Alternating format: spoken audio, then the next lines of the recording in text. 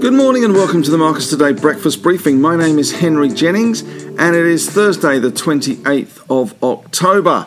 And as usual with all the information contained in this briefing, it is general advice only, so please do your own research, contact your own financial advisor regarding any of the thoughts, ideas or insights in this briefing. And if you need to, you can always pause the PowerPoint slide here and read our disclaimer in full. If you're listening on a podcast, you can head on over to our website, marcustoday.com.au, and you can have a look at the disclaimer there. And if you're not yet a member of the Marcus Today community, we'd love to have you on board, we really would. Head on over to that website as well, marcustoday.com.au, and you can give us a 14-day trial and we can see and we can prove to you how valuable we can be for your investment journey.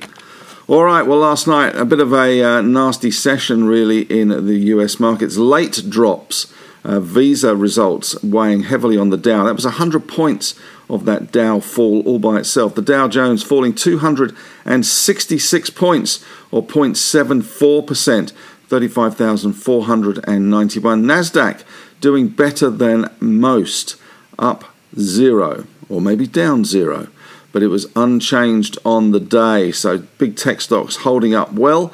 S&P 500, though, down middle for diddle, down 0.5%, 23 points to 45.52. And that VIX index, we always talk about that, bottoming around 15, 16. Well, it did. They're up 7.1%, 17.11. Commodity prices got absolutely whacked last night. So did we see US reporting season continue, and that Visa was down almost 7%, and that was 100 points of the Dow all by itself. And as a result of all this turmoil, we have seen the SPY futures closing at 8:30 down 40 points. So we are looking for a pretty weak and soggy day in store for us today, but nil desperandum. We do have the ANZ results to cheer us up, and we'll do more on that in a minute. Other things driving the market. Ford had results after hours. They're up 4.3%. They doubled earnings expectations. eBay fell 5% after hours. Boeing down 1.5%. McDonald's, they look like they've got a happy meal on board. They were up 3% after hours on their numbers as well. But General Motors falling 5% after hours on their results. So very much US dominated by results. As I say, that Dow Jones dominated by the 100-point loss in Visa. But it was a tale of two cities in some respects. Commodities were well and truly on the nose last night. We had a bit of a sell-off in the oil price. Looks like Iran is going to come back to the table and talk to the US about sanctions and about their nuclear program. So that may be one reason why the oil price fell last night. Brent crude down 2.1%, $1.82 to 84.58. WTI down 2.35%, or $1.99 to 82.66. So throw out your oil stocks today. It's all over. Maybe not. Gold, one of the bright points in the commodity spectrum, up $5.40, 1798.80. So nearly above that 1800 level again, 0.3% to the good. Iron ore, though, fell 2.5%. But the carnage was really in base metals last night. China moving very much to clamp down on buoyant coal prices in China. And as a result, we have seen that fall through into other commodities as well. Copper was down 2%. Nickel down 3.5%. Aluminium down 5.7%. Zinc down 1.7%. Lead down 1.9%. And tin, which has been riding high, and tin is used in solder instead of lead in circuit boards, fell 6.7%. So big falls in those commodities, and big falls as well in commodity stocks. Freeport-McMoran was down 4.7%. Alcoa down 7.4%. Obviously, that will have implications for AWC today. TechCorp down 1.28%, Anglo down 2%, Glencore down 2.6%, and Vale was also down 2.3%. BHP down nearly 2%, and Rio down 2.4% in US trade. The Aussie dollar 75.17, and you'll see why that is the case in a minute. The divergence between the 10-year yield in the US and the 10-year yield in Australia is quite marked now. And also yesterday we saw the CPI price come in, and now a lot of economists and traders are going for rate rises sooner rather than later. And that 2 and 3 year short end of the yield curve had a massive spike yesterday. Here you can see the S&P 500 was chugging along relatively okay.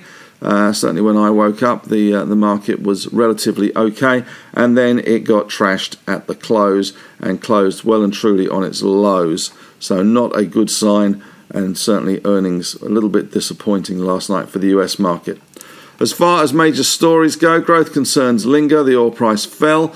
The Democrats have unveiled a corporate minimum tax of 15% on companies making $1 billion profit or more. Are we there yet with the Democrats? Joe Biden's ratings continue to fall, hardly unexpected given the share. The oil price is hurting sentiment in the US. A pandemic hit to global employment is much worse than anticipated, and rising energy prices putting that pressure on the Biden administration. Chip lead times begin to slow. One of the big car companies last night with their results, or this morning, said that the chip shortage is starting to slow. And Evergrande's Hui has amassed billions in dividends before the crisis, and he is being urged to use some of those billions to pay the debt holders. The FDA panel recommends Pfizer vaccine for use in young children. Bitcoin below 60,000. All that ETF euphoria is dissipating. Stagflation debate splits Wall Street. Many argue the cases of current bout of inflation either overblown or likely to fade. Transitory. How long is transitory? Chinese industrial profit growth accelerated in September, and our core inflation increased at the fastest annual pace in 6 years. There are now thoughts that the RBA is well and truly behind the curve. And China coal futures slump. Beijing announces cleanup of illegal storage sites, and the worst COVID outbreak in more than 8 months in Beijing at the moment. As far as our market goes today, we have a little bit of economic news today. We got third quarter trade prices, Bank of Japan policy meeting, and in the US, the third quarter GDP is out tomorrow. And interestingly, the Atlanta Fed GDP now is out with its final guess this morning. It's now just 0.2%. Big news today, of course, will be the ANZ result, which has beat consensus with a $6.2 billion profit and a 72-cent dividend, which gives them 82 cents more dividend for the year than the previous year. And this is an interesting one. Investor Dan Loeb, he's an activist investor. He's built a position in Shell and is pushing for a breakup of the oil company. Energy led 9 of the S&P 500's industry sectors lower. And worryingly, I guess, Amazon, Facebook, Google and Tesla now make up 40% of the S&P 500. So very much beholden to big tech. Now, Iran and the European Union agreed to restart negotiations over the revival of the 2015 nuclear accord, which, of course, President Trump abandoned with the US agreement with Iran on sanctions and their nuclear industry there. Yesterday, the coal sub-index in China and the energy sub-index fell dramatically. Coal down 4.2%, energy index down 3.2%. In the US, Tesla was up 1.6%, Alphabet up 5.5%, Microsoft up 4.7%, Apple, no bite for them today, down 0.2%, and it's hip to be Square, fell nearly 4%, so that will feed into the Afterpay price today. And the 10-year yield in the US, 1.54% in Australia. We are hovering now at 1.8%, and that 2 and 3 year bond yield took off yesterday like a scolded cat on the back of those CPI numbers. Germany still minus 0.18%. And the biggest float, or the biggest company that could be coming to the Australian market for a long time, the SG Lottery business, which they were looking at an IPO or maybe even a private equity deal. It looks like the IPO may well and truly be off. It could be that a private equity deal whereby Brookfield will buy the company. Funding being put together is the story. And Q Super, which is a Queensland superannuation company that looks after public servants in Queensland, is in hot water over an audit of franking credit stripping scheme. And members likely to foot the bill, don't they always? And new kid on the block, Sharesies. has raised fresh capital to expand its Australian operations, another cut price ETF platform and stock gambling app. And Barrenjoey Capital, which is the new kid on the block as well. So far it's lost $114 million in its startup phase. Staff cost $82 million. I worked it out. They have 232 people on the payroll. They are getting an average of $353,000 per employee. Nice work if you can get it. That's it for me today. Question of the day, though, is will we see rate rises sooner rather than later? That big move in 2- and 3-year yields yesterday pointing to the RBA being behind the curve. Will we see rate rises sooner rather than later on the back of that? But thanks very much for listening to this podcast. As you probably know, Marcus Today has split its podcast into 4. We now have the strategy podcast with Marcus.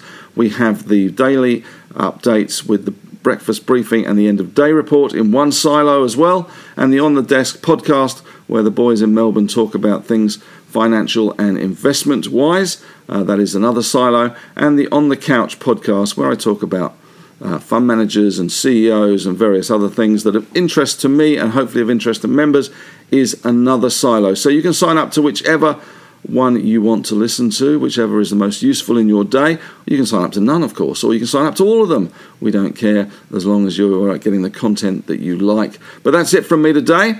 Hope you have a great session. If you're not yet a member of the Marcus Today team, or the community rather, maybe you can head on over to the marcustoday.com.au website and you can join up there. And there's always the great Facebook discussion group as well to participate in. It's a fantastic resource and a lot of people getting a lot of interest and a lot of value out of that. That's it though. Have a great day.